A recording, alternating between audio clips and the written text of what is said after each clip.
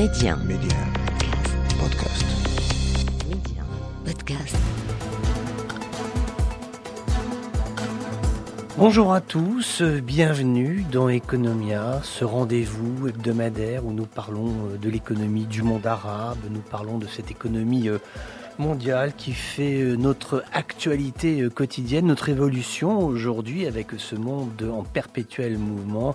Et peut-être que demain, nous allons tous abandonner nos voitures à énergie fossile et nous orienter vers l'électrique. Ce sont des inflexions très fortes qui ont été prises par le Maroc cette semaine. Donc on va en parler avec Fatima Ouriagli qui a précédemment organisé des salons de l'automobile au Maroc et c'est quelqu'un qui connaît parfaitement bien le dossier de l'automobile, notamment les perspectives électriques qui peuvent exister dans le royaume. Donc ce sera notre grand invité de cette première partie d'économie. Et puis ensuite, nous irons dans le monde arabe voir ce qui s'y passe avec l'Arabie saoudite qui a organisé un sommet tout à fait important sur l'intelligence artificielle. En économie internationale, les super profits, l'Europe en parle, c'est un sujet qui commence à monter. Alors est-ce que les super profits tels qu'ils existent ou tels qu'ils sont pensés en Europe seraient déclinables dans d'autres régions du monde? C'est une question que l'on peut se poser. En parlant de questions, il y aura forcément la question piège que nous adresserons à notre cher invité. Et puis le point de la semaine, on va revenir sur cette visite, ce face-à-face, cette rencontre entre les présidents russes et chinois, important dans le contexte économique de sanctions à l'encontre de Moscou, d'exaspération parfois chinoise, même si Pékin ne le dit pas, envers ce monde quelque peu ralenti par la guerre en Ukraine. Donc voilà, Chinois et Russes qui se parlent, que se sont-ils dit, qu'ont-ils décidé pour l'économie de demain? Economia en parle avec vous pendant une heure. Alors nous le disions à l'instant, le ministre marocain de l'Industrie du Commerce table sur une vraie dynamique de la fabrication, de la production de voitures électriques pour atteindre 100 000 véhicules d'ici 2-3 ans. On a eu ces déclarations du constructeur Renault qui nous parle d'un véhicule électrique produit à 100% au Maroc, 100% électrique également. Ça s'appellera le Duo. C'est une petite citadine qui, a priori, devrait voir le jour sur le marché marocain d'ici 2023. On va en parler de cette véritable inflexion qui est donnée avec Fatima Ouriagli, qui est la directrice de publication de Finance News Hebdo. Ça y est. On y est, Fatima Ouriagli. On peut se dire que le Maroc a pris cette orientation, la voiture électrique dans le royaume, c'est pour demain ou alors pour après-demain? Absolument, Pierre. Comme vous savez, la voiture électrique est une option technologique qui reste conforme à un processus de développement durable. Le choix du Maroc de cette tendance confirme bien sûr l'ambition de s'engager dans la deuxième génération du plan d'accélération industrielle, dont la première vague a été initiée par M. Moulahfid El Alami, qui a été reprise d'une main de fer par son successeur Ryad Mezzour. Pour rappel, je pense que nous sommes obligés de rappeler certains faits. Le secteur de l'automobile, dans sa globalité, a montré une performance à plusieurs niveaux, et notamment à l'export, puisque les exportations, et d'ailleurs c'est ce qui a été dit par M. Mezzour lors de l'inauguration de l'usine de Tanger pour la production de la voiture électrique, il a dit que les exportations ont augmenté de 30% et vers 70 destinations, ce qui n'est pas peu. Ce secteur contribue aussi fortement aux recettes de l'État, qui se sont élevées à 60 milliards de dirhams à fin juillet 2022. Oui, c'est tout à fait conséquent. Ça fait des chiffres conséquents, mais en fait, ce business model tel que vous nous le décrivez, celui-ci, il était en tout cas jusqu'à présent, va-t-on dire, tourné vers l'export. Et là, l'idée du gouvernement marocain, c'est de dire non, on travaille maintenant pour les Marocains, pour le marché national, c'est ça?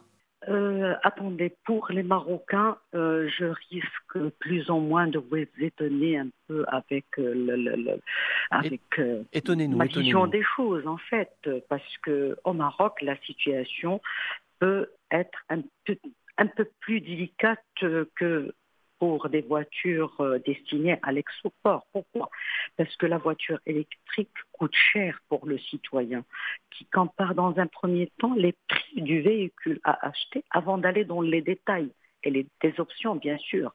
On sait d'ores et déjà que le prix de la voiture électrique tournera autour de 200 000 dirhams, un prix qui reste supérieur au prix d'une voiture du même segment. Donc à cette contrainte de prix s'ajoute le souci bien sûr des bornes de recharge qui sont absentes dans plusieurs endroits. On va revenir sur les bornes de recharge plus tard, mais juste sur le prix du véhicule. Quand vous regardez le parc immobilier marocain, moi je trouve qu'il y a quand même de très très belles voitures qui circulent, et quand on peut même comparer d'ailleurs avec des pays européens où les voitures sont plutôt bas de gamme, sont plutôt des voitures pas trop chères, achetées avec des leasing, etc. Au Maroc, il y a quand même un plaisir d'achat de la voiture, et on peut se dire aussi que c'est un marché prometteur pour l'électrique, parce que 200 000 dirhams, c'est énorme, mais c'est quand même très en deçà des grosses cylindrées allemandes qu'on peut voir parfois rouler dans notre pays. Les voitures dont vous parlez qui circulent au Maroc, il faut les prendre avec des pincettes, parce que, bon, encore une fois, on va revenir sur les chiffres. Des 8 mois de l'année 2022, on a vendu 118 voitures électriques pendant les 8 mois. Oui, c'est très peu. Beaucoup moins que 2021, où les ventes de cette catégorie se sont établies à 267 véhicules sur un total de 200 000 voitures. La décroissance des ventes électriques est là. Elle trouve son explication dans la baisse des ventes automobiles d'une manière générale, on va dire, parce que durant les 6 mois de l'année, je dirais jusqu'à fin juillet, la baisse était de moins 9,6%. Mais malgré tout, malgré tout, on est quand même sur un marché qui est le marché de l'avenir. Enfin, je ne sais pas, d'ailleurs, je suis très affirmatif, peut-être avez-vous un avis différent, et si c'est le cas, faites-nous-le entendre, qu'on le partage. On a le sentiment que l'électrique, c'est la solution. Alors, et qu'on se dit quand même, c'est assez formidable de se dire qu'il y a des voitures qui font d'énormes nuages de fumée, qui sont extrêmement polluantes, qui sont dangereuses, de se dire si on peut, même si au début c'est cher, même si c'est difficile, si on peut quand même se tourner vers ces véhicules-là, il faut le faire. Et forcément, le début sera un peu difficile, comme c'est souvent le cas. Le début sera vraiment très très difficile, et pour cause, il y a plusieurs défis à relever. D'abord, il y a d'abord le défi de l'électricité. Une voiture électrique circule avec l'électricité. Au Maroc, l'électricité reste chère. Il y a aussi l'élément prix. Tout à l'heure, on en a parlé. On a dit que le prix de lancement de ces voitures seront 200 000 dirhams. Attendez, à moins que 200 000 dirhams, on peut acheter une voiture. Une autre contrainte qui s'ajoute à ça, c'est la contrainte culturelle. C'est-à-dire qu'au Maroc, on n'a pas encore cette ouverture d'esprit et cet engagement personnel envers le développement durable, sans parler de manque ou d'absence d'incitation par le gouvernement pour motiver ce genre pour motiver cet achat l'achat de ce genre de voiture. Vous voyez ce que je veux dire? Absolument, sachant qu'il y a aussi la difficulté, vous l'évoquiez à l'instant, la difficulté des bornes pour pouvoir réapprovisionner sa voiture. Je crois que c'est une centaine de bornes électriques, c'est ça? Oui, parce que bon, les chiffres des bornes, ils sont, comment dirais-je, ils sont étonnants quand même, parce que quand on dit qu'au Maroc, il y a 500 bornes de recharge, et dans certaines villes du royaume, concentrées dans certaines stations, ça veut dire qu'on ne les retrouve pas par l'autonomie d'une voiture électrique, elle est de 400 km. Donc, quand ma voiture s'arrête au bout de 400 km, comment je vais faire pour la charger? Donc, ce sont des difficultés qui sont vraiment à considérer par le gouvernement essentiellement, qui doit s'investir dans ce genre d'équipement, et pour au moins faciliter la tâche sur le plan infrastructure. Sur le prix viendra par la suite. Vous voyez ce que je veux dire? Mais c'est vrai aussi que d'un point de vue tarifaire, il est aussi important de se dire qu'on puisse rouler partout dans le royaume au même prix. C'est-à-dire que vu qu'on a des opérateurs électriques qui peuvent être différents d'une ville à une autre, qu'on ait exactement le même prix et que celui-ci soit appliqué partout et que celui-ci soit accessible. Alors c'est vrai qu'il va vraisemblablement y avoir des efforts qui vont être faits parce qu'à partir du moment où Renault lance sa petite citadine Duo, qu'est-ce que ça veut dire en fait? Ça veut dire qu'ils vont d'abord commencer à travailler sur les villes. C'est peut-être là où il y a le plus de concentration, le plus de facilité pour pouvoir organiser et mettre en place des bornes électriques et seulement dans un second temps travailler sur les grands axes routiers et après sur les campagnes. Malgré tout, cette dynamique-là, en tout cas si on s'en tient aux propos officiels, a priori cette dynamique-là, elle est enclenchée et on serait presque tenté de dire parce qu'on n'a pas le choix. Oui, c'est une dynamique qu'on ne peut qu'enclencher. De toute façon, on n'a pas le choix parce qu'aujourd'hui, tout le monde va vers l'électrique.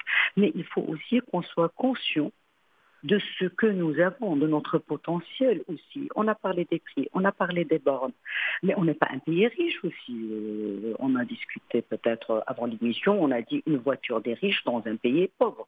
Et pour illustrer ça, il suffit de donner un contre-exemple.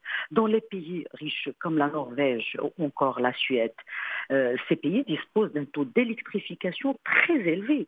Les voitures électriques représentent presque 50% des voitures ou du parc automobile. Et les gouvernements de ces pays ont entrepris des mesures d'incitation et d'accompagnement à travers des aides directes. C'est-à-dire, vous voulez acheter une voiture électrique, on va vous avancer un peu d'argent pour vous faciliter la tâche. Il y a eu la suppression de la TVA, ils ont joué sur la fiscalité. Ils ont mis en place des équipements adéquats, comme des bornes à disposition des citoyens, afin de développer le sens de la responsabilité, de la mobilité propre et durable. Mais dans un pays qui est en développement, où l'électrification fait son chemin, surtout dans le monde rural, je pense personnellement qu'il est tôt d'ambitionner à moyen terme ce défi de multiplier ou de vendre des voitures électriques à court terme. Mais c'est aussi important en termes de représentation du pays, du tissu industriel marocain. C'est vrai aussi que c'est quand même important pour lui de se positionner sur ce marché, qui est le marché qui est somme toute assez concurrentiel dans l'espace euro-méditerranéen, et je pense notamment au Maghreb. C'est vrai qu'aujourd'hui, des pays qui ont le courage de se lancer dans l'électrique, il n'y en a pas beaucoup, sur le continent africain, sur le Maghreb en particulier. Donc voilà, c'est peut-être aussi une façon de dire ça va être compliqué, mais on va y aller. Et même si c'est difficile, même si effectivement la mise en place peut avoir des couacs, parce que c'est vrai qu'il y a cette disparité qui peut exister dans certaines régions, malgré tout, il faut y aller parce qu'en termes d'image du pays, d'image d'une dynamique industrielle, c'est quand même très important de dire c'est difficile, mais on y va. On y va, je suis parfaitement d'accord avec vous. Je rappelle encore une fois que le secteur de l'automobile est un acteur de développement inclusif. Nous voulons réussir cette production de voitures électriques. On est prêt aujourd'hui à produire pour exporter. C'est une opportunité à saisir parce que la tendance et les orientations, encore une fois, de la politique publique vont dans ce sens et se concrétisent par la signature de plusieurs conventions, par l'installation des usines pour la fabrication des équipements et le montage des voitures électriques. On va revenir sur l'exemple de cette semaine avec l'usine Renault qui a annoncé qu'elle va démarrer la production des voitures 100% électriques. Donc, cette première voiture électrique à 100%, elle aura beaucoup de sens et il donnera encore un nouveau souffle au Maroc parce que aujourd'hui, à ce stade, il faut rappeler que le Maroc est classé 3e meilleure compétitivité au monde après l'Inde et la Chine. Il est le premier exportateur des voitures en volume vers l'Union européenne. Donc, c'est un pari. Grâce à l'usine de Tanger et de Kinitra aussi, on a pu augmenter nos exportations. Parce qu'au premier trimestre 2022, les exportations se sont accrues et la tendance se maintient pour ce deuxième semestre de l'année 2022. Donc le défi, il est là, il est perceptible et les moyens sont disponibles aussi pour le relever parce que après tout, c'est un défi industriel, c'est un défi économique et c'est un défi aussi écologique et qui pourra faire du Maroc un pays attractif et une plateforme pour l'Europe et pour l'Afrique. Et puis aussi, mais ça c'est important de nous rappeler parce que c'est quelque chose, souvent quand on parle d'automobile, on pense à la marque, la voiture qui est chez le concessionnaire, on met la clé dedans, ça démarre, on s'en va, etc. Mais l'automobile, c'est aussi énormément de sous-traitants, énormément d'entreprises, énormément d'accompagnement technologique par la fourniture de pièces, du câblage, du plastique, du métal. En fait, il y a une économie intégrée de la voiture qui est considérable et le Maroc est bien placé sur ce secteur. Oui, le Maroc, il a très bien avancé sur ce plan-là. Les équipements automobiles, d'ailleurs, il y a plusieurs sociétés qui se sont installées depuis 10 ans, qui se sont installées, qui font du chiffre et qui travaillent aussi pour l'export, sans oublier l'emploi. C'est quelque chose de très important, parce qu'il ne faut pas oublier que ce secteur, que ce soit l'automobile, la filière automobile et les équipements, ils vont créer quelque chose comme 160 000 emplois. Ce qui est énorme. Et ça a dépassé un peu de loin les objectifs qui ont été fixés pour le premier plan d'accélération industrielle. Donc, comme on l'a dit, c'est un secteur qui est inclusif, sauf que le pari de la transformation, à mon sens, passera par des actions coordonnées. C'est-à-dire concrètement, quand vous dites des actions coordonnées, à quoi pensez-vous? La compétitivité, c'est quelque chose de très important. Compétitivité de quoi? Aujourd'hui, troisième sur la compétitivité sur le plan production, c'est-à-dire qu'il faut qu'on soit moins cher, il faut qu'on soit parmi les premiers qui fournissent tout le matériel et les équipements pour la fabrication de ces voitures. C'est très important. Il faut ouvrir d'autres horizons pour exporter les voitures. Il y a aussi la transition écologique qu'il ne faut pas écarter de vue. Aujourd'hui, nous disposons de certaines matières premières pour renforcer la production et l'accompagnement de ces usines dans la fabrication de leurs matières premières. Et là, on parle toujours de la voiture électrique. Parce que la voiture électrique, la composante essentielle de cette voiture, c'est les batteries. Et les batteries, je pense que nous avons les moyens au Maroc pour le faire. Il y a un autre élément, c'est la formation des ressources humaines.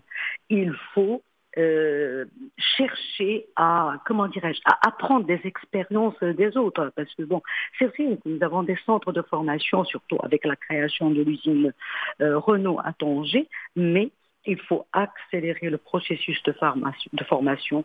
C'est très important. Et il faut chercher aussi les expériences étrangères, parce que là où nous sommes aujourd'hui, c'est une situation que d'autres pays comme la France et l'Allemagne ont vécu il y a plus que 25 ans, 30 ans, on va dire. Oui, mais vous disiez, excusez-moi de vous couper la parole, mais vous disiez il faut produire moins cher. Si produire moins cher, ça revient à baisser les salaires, il y a un moment donné, les gens qui travaillent ne vont pas s'en sortir. Si on veut les bancariser, si on veut que les gens aient la CNSS, si on veut que les gens puissent être des consommateurs qui vont dynamiser le marché local, est-ce qu'il ne faudrait pas aller, je ne sais pas... Vous me dites ce que vous en pensez. Oui, faut, parce que après travailler moins cher, après le discount tue le discount et les gens travaillent dans des conditions pas possibles. Et ça aussi, il faut aussi que le marché automobile soit un lieu de bien-être pour les gens qui y travaillent, non? C'est pas du tout ce que je veux dire, parce qu'il ne faut pas aller à la masse salariale, il ne faut pas toucher, au contraire, les gens qui travaillent dans ce secteur-là, il faut les motiver davantage, parce que c'est un secteur pour l'emploi, c'est un secteur à risque, il ne faut pas l'oublier. Une voiture normale, pour monter une voiture normale, s'il faut 5 personnes, pour une voiture électrique, il faut juste 3 personnes. Donc, vous voyez ce que je veux dire, c'est-à-dire que l'emploi à la longue ou à longue durée, il pourra être menacé. Mais ça, on ne va pas anticiper les choses et en parler à partir de maintenant. Mais quand je parle de compétitivité, il y a les matières premières qui sont utilisées, il y a la fiscalité, il y a beaucoup de choses, il y a les zones franches. Il faut créer des zones franches, il faut attirer les investisseurs. Il faut accompagner les petites et les moyennes entreprises qui sont au service de l'automobile. Il faut soutenir l'investissement qui est lié aux enjeux technologiques et qui est un enjeu d'avenir. Il y a les batteries, il y a l'électronique de puissance, il y a l'hydrogène, il y a la connectivité aussi. Et il y a aussi sur la formation professionnelle. Et je crois que ça aussi, c'est un axe sur lequel nous devons se battre Absolument. pour adapter les compétences. Alors, je voudrais quand même qu'on finisse du secteur de l'automobile. Pour parler du secteur de cette voiture électrique, de cette fameuse Duo, quand même parler un peu lancée par Renault, oui. Oui, lancée par Renault. On va quand même parler d'écologie, on va quand même parler d'environnement. Il faut le dire, il faut le répéter. Le Maroc a organisé la COP. Le Maroc, c'est quand même à essayer de faire des vrais efforts. L'industrie solaire est quand même quelque chose de réel, de palpable, de concret. On a également les éoliennes, etc. Pourquoi est-ce aussi difficile que de sensibiliser une population, en l'occurrence marocaine, mais ça peut être une autre, peu importe. Pourquoi c'est aussi compliqué de faire passer ce message qui est tellement évident qu'il faut protéger notre planète, notre mère nourricière? Pourquoi il faut qu'on déploie autant de mots, qu'on ait autant de sueur sur le front pour réussir à faire passer ce message? C'est mystérieux quelque part. Oui. Le développement durable, c'est un rêve pour nous tous, que ce soit un pays riche ou un pays pauvre, un pays développé ou un pays en développement. C'est le souci de tout le monde. Sauf que, est-ce qu'on a les mêmes moyens pour accompagner ce développement durable? Dans les pays comme le Maroc, et on a plusieurs comme nous, la priorité aujourd'hui, c'est le pouvoir d'achat. C'est préserver le pouvoir d'achat. Il ne faut pas oublier que nous sommes dans un contexte très, très difficile. On vient de sortir d'une pandémie qui nous a coûté 2 ans de, pas dire à ne rien faire. Oui, non, mais 2 ans où tout a été bloqué, bien sûr. C'est vrai, ouais, tout à fait. Après, là, on est en train de vivre une guerre de l'Ukraine. On ne sait pas quand est-ce que ça va finir. Tout ce qu'on espère, c'est que ça finisse mal. Il ne faut pas oublier aussi que l'Ukraine, c'est un pays de chez qui on s'approvisionnait en termes d'énergie, etc., etc. Donc aujourd'hui, il y a une inflation au Maroc aussi qui pénalise. Il ne faut pas l'oublier. Donc, le citoyen est là en face certaines priorités. Aujourd'hui, j'ai un pouvoir d'achat à préserver, le développement durable, oui, mais bon, il me faut les moyens pour faire. Si je n'ai pas les moyens, je ne peux pas m'aventurer. Je peux faire des efforts. Je peux initier certaines petites choses qui sont à la hauteur de mes moyens. Mais faire la comparaison entre une voiture qui peut me coûter à 130 000 dirhams, même si elle va polluer, et acheter une voiture à 200 000 dirhams. Oui, 70 000 dirhams, vous avez raison, c'est énorme. C'est un choix. Bien sûr, c'est un choix. C'est un choix. Et puis, il n'y a pas d'incitation du tout. C'est-à-dire, vous voulez acheter une voiture, et bon, pour redonner, je ne sais pas, vous devez certainement savoir ou connaître les voitures qui sont plus vendues, et les voitures, là, on parle toujours des voitures électriques, c'est la Citroën, CRS, bien sûr, Porsche, Audi, BM et Jaguar. Mais ce que je voulais vous dire, c'est que sur les notions de, il faut que le gouvernement incite et soutienne. Je pense que tous les gouvernements du monde rêveraient de pouvoir inciter et soutenir. Pour ça, il faut du cash, il faut de la trésorerie. Et c'est vrai que nos économies ont été très durement frappé par les 2 ans de pandémie, très affecté par la crise causée par l'Ukraine. Et aujourd'hui, les liquidités de l'État sont gérées avec précaution. Et c'est vrai qu'il y a des choix drastiques à faire. Mais je pense que sur le fond, tout le monde rêverait de pouvoir aider la voiture électrique. Mais bon, ça coûte tellement cher. Parfaitement, ça coûte cher. Et puis, on va dire encore une fois que le potentiel est là. Il faut les moyens. Les moyens, on peut les créer. On a parlé tout à l'heure des exportations, de cette malle financière qu'on arrive à avoir grâce aux exportations. On n'a qu'à attirer plus d'investisseurs. On n'a qu'à créer des partenariats publics et privés qui peuvent jouer un rôle très important dans ce secteur. Parce que le secteur de l'automobile, on l'a remarqué depuis peut-être une dizaine d'années, même un peu plus, il a pu faire sa place. Il a montré qu'il était créateur d'emplois. Elle a dégagé des recettes, elle a pu, gagner la confiance des investisseurs étrangers. Oui, ce qui est essentiel. Voilà, le potentiel, il est là. Il faut l'accompagner. Il faut juste que notre gouvernement prennent les choses en main et dire voici mes priorités. J'ai aujourd'hui des usines, que ce soit de l'automobile pour le montage ou des équipements des équipementiers automobiles, eh ben, il faut les accompagner, il faut aider ces petites et moyennes entreprises, surtout. Il faut créer des zones franches. Et puis, il faut jouer sur la fiscalité. Pourquoi pas? S'il faut carrément défiscaliser la voiture électrique, eh ben, ça ne peut être qu'au profit du citoyen. Peut-être serez-vous entendu Fatima Ouriagli. Je vous remercie beaucoup. Je rappelle que vous êtes directrice de publication de Finance News Hebdo. On se retrouve tout à l'heure pour une petite question qu'on a appelée, mais ça c'est, n'ayez pas peur, tout va bien, c'est la question piège d'Economia. On se retrouve tout à l'heure. Merci beaucoup Fatima Ouriagli. Merci à vous, merci. Economia is back, Economia est de retour. Nous allons faire un grand voyage dans le monde arabe, voir ce qu'a été l'économie de la semaine, de l'économie aussi internationale avec les gens qui perdent beaucoup d'argent à cause de la guerre, mais aussi ceux qui en gagnent beaucoup, les super profits. D'aucuns s'en insurgent, s'en exaspèrent, d'aucuns comprennent. Les avis sont très divergents sur ce point. La question piège, ce sera l'heureuse occasion de retrouver Fatima Ouriagli et puis un point sur cette rencontre tout à fait importante entre ces deux pays que sont la Russie, la Chine, pour parler de leurs relations qui n'ont pas toujours été simples mais qui, à l'aune de la guerre en Europe, est en train de prendre un tour nouveau.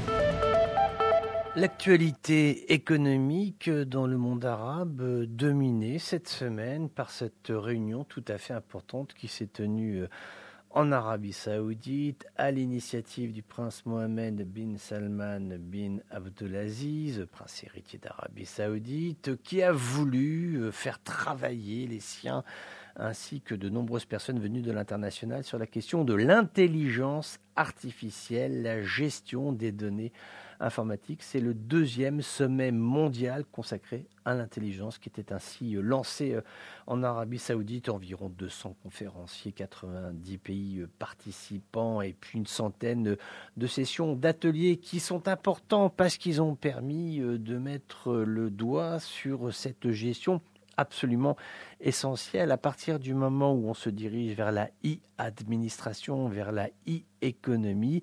Il faut qu'il y ait des ordinateurs en amont et que ceux-ci puissent gérer la demande des citoyens, toujours dans le respect de la vie privée des citoyens. C'est là un point de complexité. Et puis également, il y a une économie qui s'organise autour de cette intelligence artificielle. Par exemple, demain, quand nous irons prendre l'essence, nous parlions tout à l'heure de voitures, ou quand nous irons prendre notre électricité pour notre voiture électrique, eh bien, nous aurons recours à une carte à puce. Certainement, il n'y aura plus de monétisation telle qu'elle existe à ce jour, ou alors sous une autre forme, point d'interrogation. On ne sait pas vers quoi on se dirige. Donc voilà, il était tout à fait important que ces problématiques d'intelligence artificielle puissent être ainsi abordées par les spécialistes du genre en Arabie Saoudite.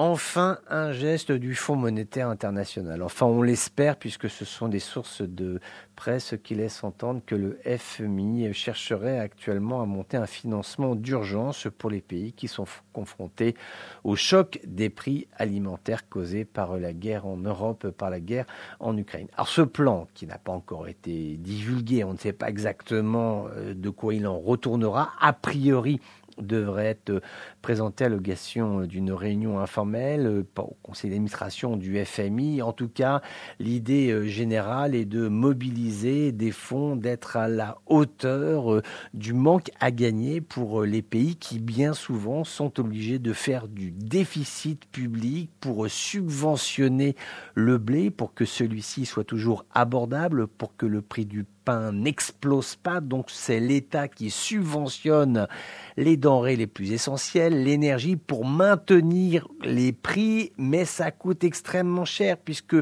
il y a du déficit. Il faut que le FMI fasse quelque chose. Alors sur ce mécanisme d'aide et d'entraide, beaucoup de choses ont été imaginées. On se souvient qu'au G7, il y avait eu aussi des initiatives qui avaient été prises. Également l'ONU s'est mis en charge de trouver des solutions. En tout cas, a priori, on l'espère, le FMI devrait nous apporter des bonnes nouvelles d'ici quelques jours, quelques semaines quant à ce mécanisme d'aide d'urgence pour les pays qui sont le plus plus en souffrance face à la crise de la disponibilité des céréales et la cherté bien évidemment des énergies. C'est un coup dur, oui, mais il fallait s'y attendre. Le déficit de la balance commerciale de l'Égypte qui a diminué de 12,4% par rapport à l'année dernière. Ce sont des chiffres qui sont officiels. Bien évidemment, c'est un effet domino. Cela constitue aujourd'hui une grande difficulté, mais pas seulement pour l'Égypte, pour tous les pays de la région.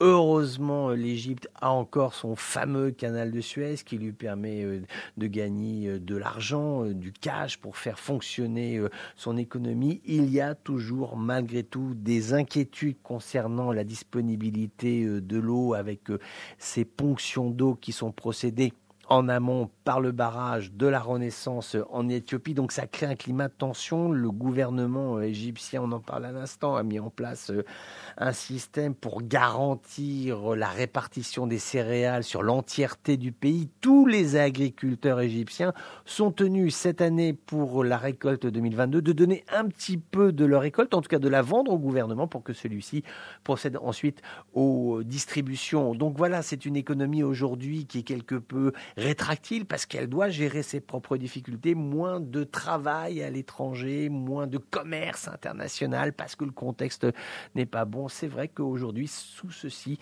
explique cette baisse de la balance commerciale. Je rappelle le chiffre, 12,4%.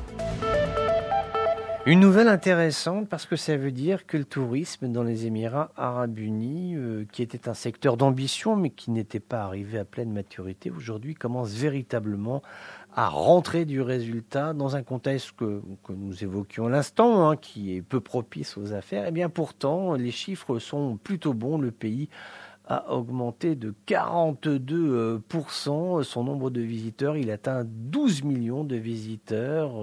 On se souvient que durant la pandémie, ça a été extrêmement difficile, mais tout de même, cela veut dire qu'il y a une reprise du tourisme et qu'il y a une répartition des touristes au sein du monde arabe, avec toujours une destination Maghreb qui est importante, qui tourne autour de deux destinations phares, à la fois le Maroc et la Tunisie, qui sont vraiment les lieux sur lesquels il y a concentration de touristes. Il y a un pays qui a énormément de potentiel, mais qui est en situation de sécurité tout à fait non satisfaisante, c'est la Libye. La Libye qui a un désert absolument extraordinaire. Le Fezzan est une région absolument magnifique.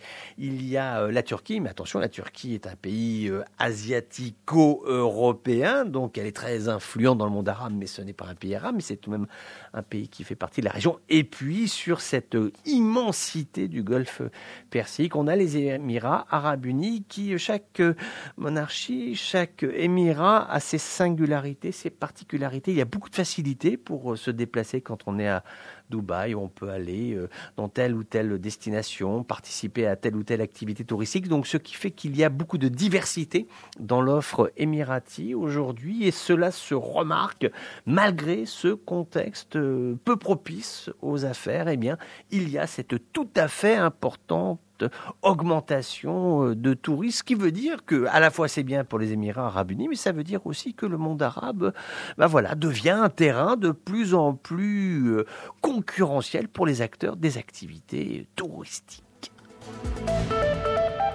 L'actualité économique internationale nous mène en Europe pour commencer avec cette Union européenne qui commence à évoquer à voix haute l'hypothèse de prélever des impôts sur les super profits sur ces entreprises qui gagnent actuellement beaucoup d'argent, essentiellement des entreprises dans le secteur énergétique, ce qui est très paradoxal d'ailleurs parce qu'il y a des tensions sur les livraisons et parallèlement à cela, ceux qui livrent soit de l'énergie, soit de l'électricité, gagnent beaucoup d'argent. Il s'avère, d'après les calculs qui ont été faits par les technocrates de l'Union européenne, que si l'Europe venait à lever des impôts sur les super profits, cela lui permettrait de dégager 140 milliards de chiffres qui permettraient ensuite d'être redistribués. Ces 140 milliards d'euros seraient ensuite redistribués aux personnes les plus nécessiteuses, les plus pauvres, celles qui sont en souffrance. Donc ce serait aussi pour faire de la solidarité européenne. Maintenant, est-ce que ce n'est pas aussi un message envoyé aux entreprises de l'Union européenne qui, on le sait, ne cessent de se plaindre d'être surtaxées? Elles disent que le coût du travail est extrêmement élevé, beaucoup trop élevé. Donc voilà, c'est une question qui se pose, mais a priori, pour que l'Union européenne commence à en parler ainsi, ça veut dire que l'idée de taxer les superprofits est une idée qui avance à grands pas. La facture sera certainement beaucoup plus élevée, mais d'ores et déjà, il est estimé qu'il faudra dépenser 350 milliards de dollars au regard des dégâts qui ont été infligés à l'Ukraine depuis le début de la guerre. C'est une évaluation qui vient d'être rendue publique par la Banque mondiale, puisque 350 milliards, c'est une somme, même somme toute, assez peu importante quand on voit que les destructions portent à la fois sur les infrastructures, mais également sur l'eau, sur l'électricité, sur toutes les structures qui sont collectives, celles qui sont partagées comme le transport par exemple, qui sont complètement ravagées aujourd'hui. Il va y avoir aussi toutes les questions d'accès aux ruines, puisqu'il y a les mines, les commerces, les usines, l'outil de production, l'agriculture, les champs aussi qui eux ont été minés. Ce sont là des sommes tout à fait considérables qu'il faudra un jour débourser si l'Ukraine arrive à être en paix. Maintenant, qui va payer? Certainement la communauté internationale, mais 350 milliards, c'est tout à fait considérable pour un pays qui est toujours en guerre.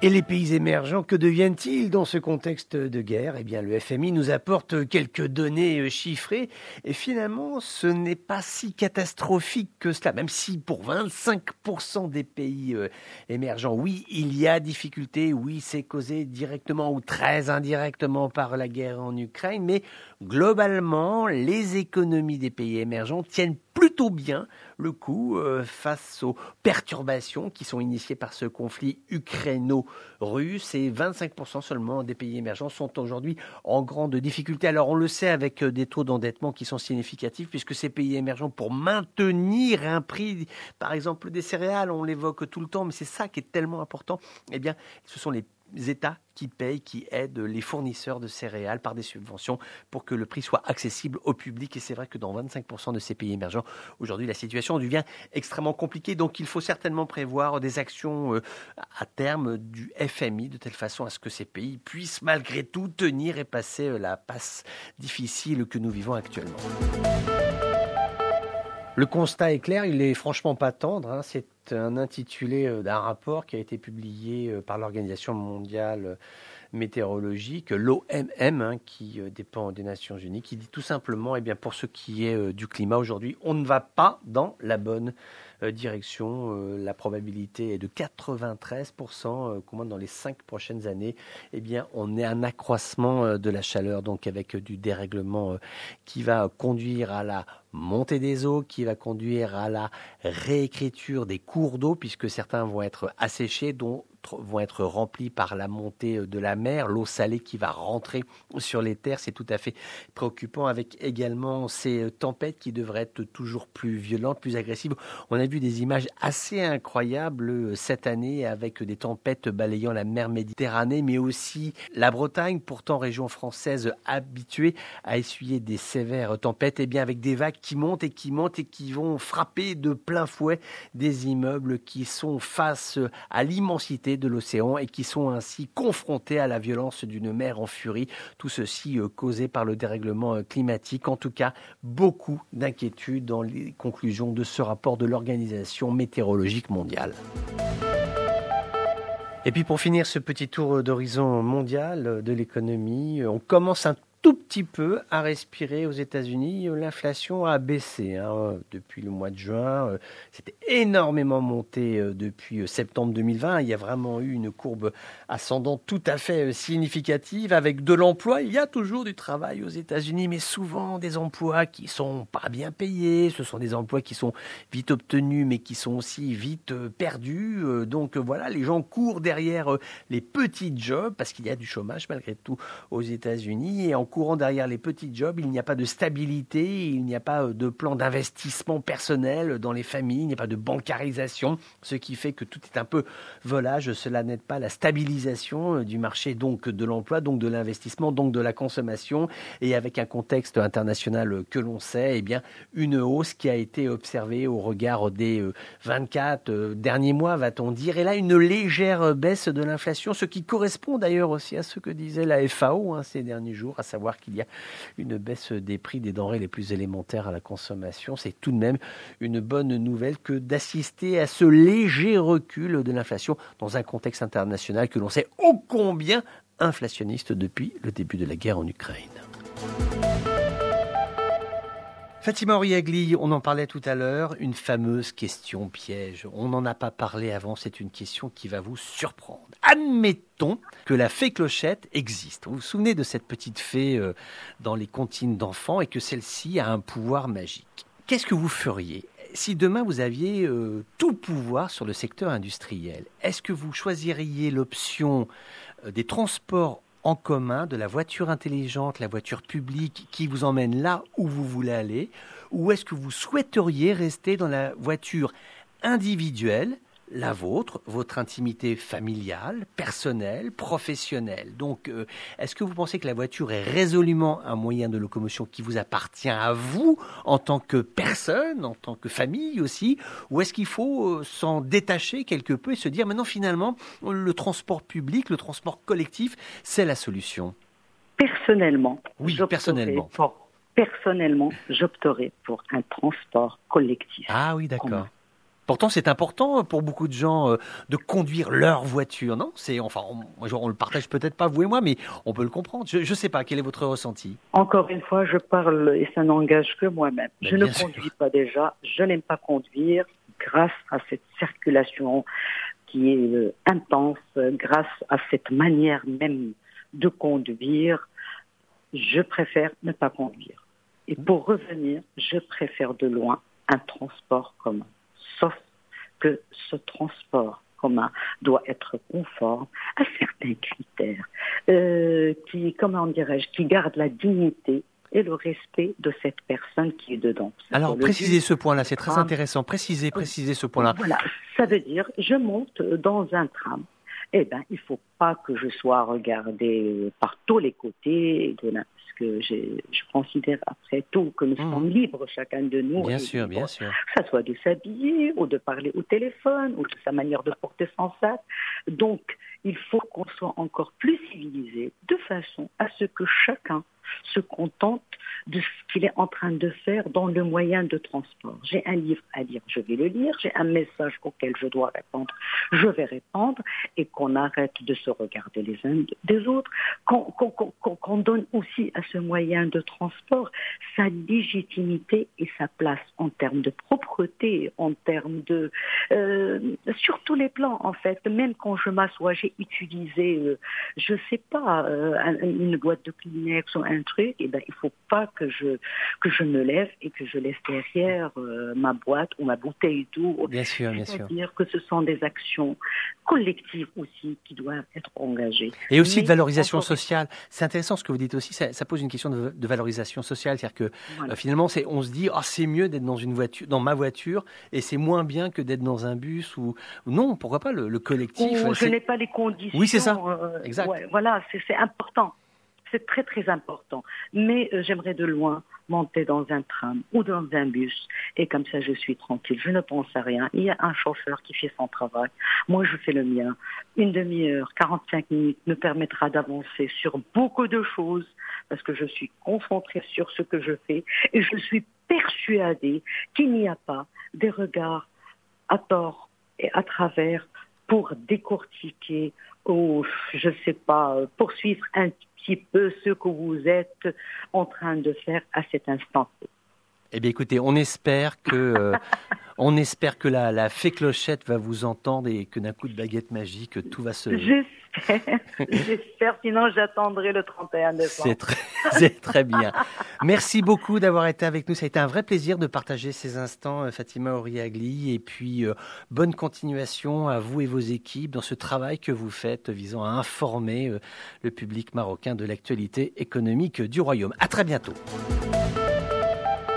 Le point de la semaine, c'est cette fameuse rencontre entre les présidents chinois Xi Jinping et puis le russe Vladimir Poutine qui ont délibérément affiché une volonté de travailler ensemble, de renforcer leurs liens. C'est une rencontre qui s'est déroulée en marge d'un sommet de l'Organisation de coopération de Shanghai, à l'OSC, qui s'est tenu en Ouzbékistan. Et ça a été l'occasion pour les deux pays d'exprimer leur disponibilité à travailler les uns avec les autres pour assumer leurs responsabilités de grande puissance. C'est un mot important, une expression grande puissance, ça veut véritablement dire qu'ils ont dans une logique de contrebalancer les autres grandes puissances que sont celles de l'Occident, à savoir les États-Unis d'Amérique ou encore l'Union européenne. Chine et Russes veulent jouer un rôle de premier plan, injecter de la stabilité, disent-ils, de l'énergie positive dans un monde qui est parcouru par le chaos. Alors au-delà de ces mots qui sont des déclarations d'intention qu'il faut prendre en tant que telles, bien évidemment,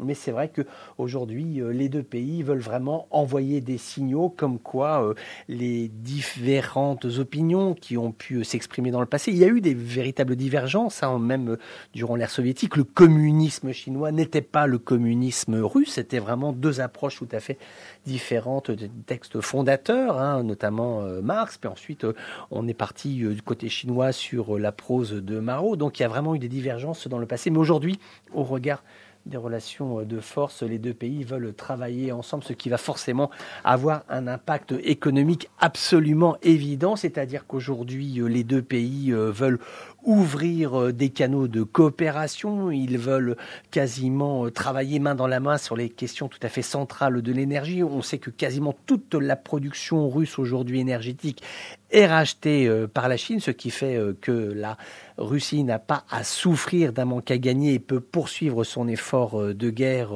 en Ukraine. Et puis, Vladimir Poutine ne s'arrête pas là. Il a rencontré hier Modi, le Premier ministre indien, le président turc Erdogan. Et la semaine prochaine, il ira en Iran avec une délégation de 80 chefs d'entreprise, des businessmen russes.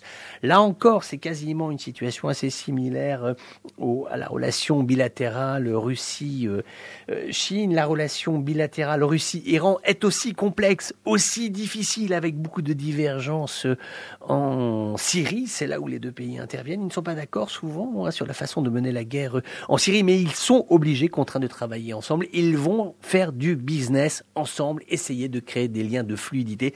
C'est pour cela que le président russe est attendu cette semaine en Iran avec 80 businessmen. Merci d'avoir été avec nous en cette journée de samedi pour cette seconde édition de l'émission Economia. On se retrouve la semaine prochaine.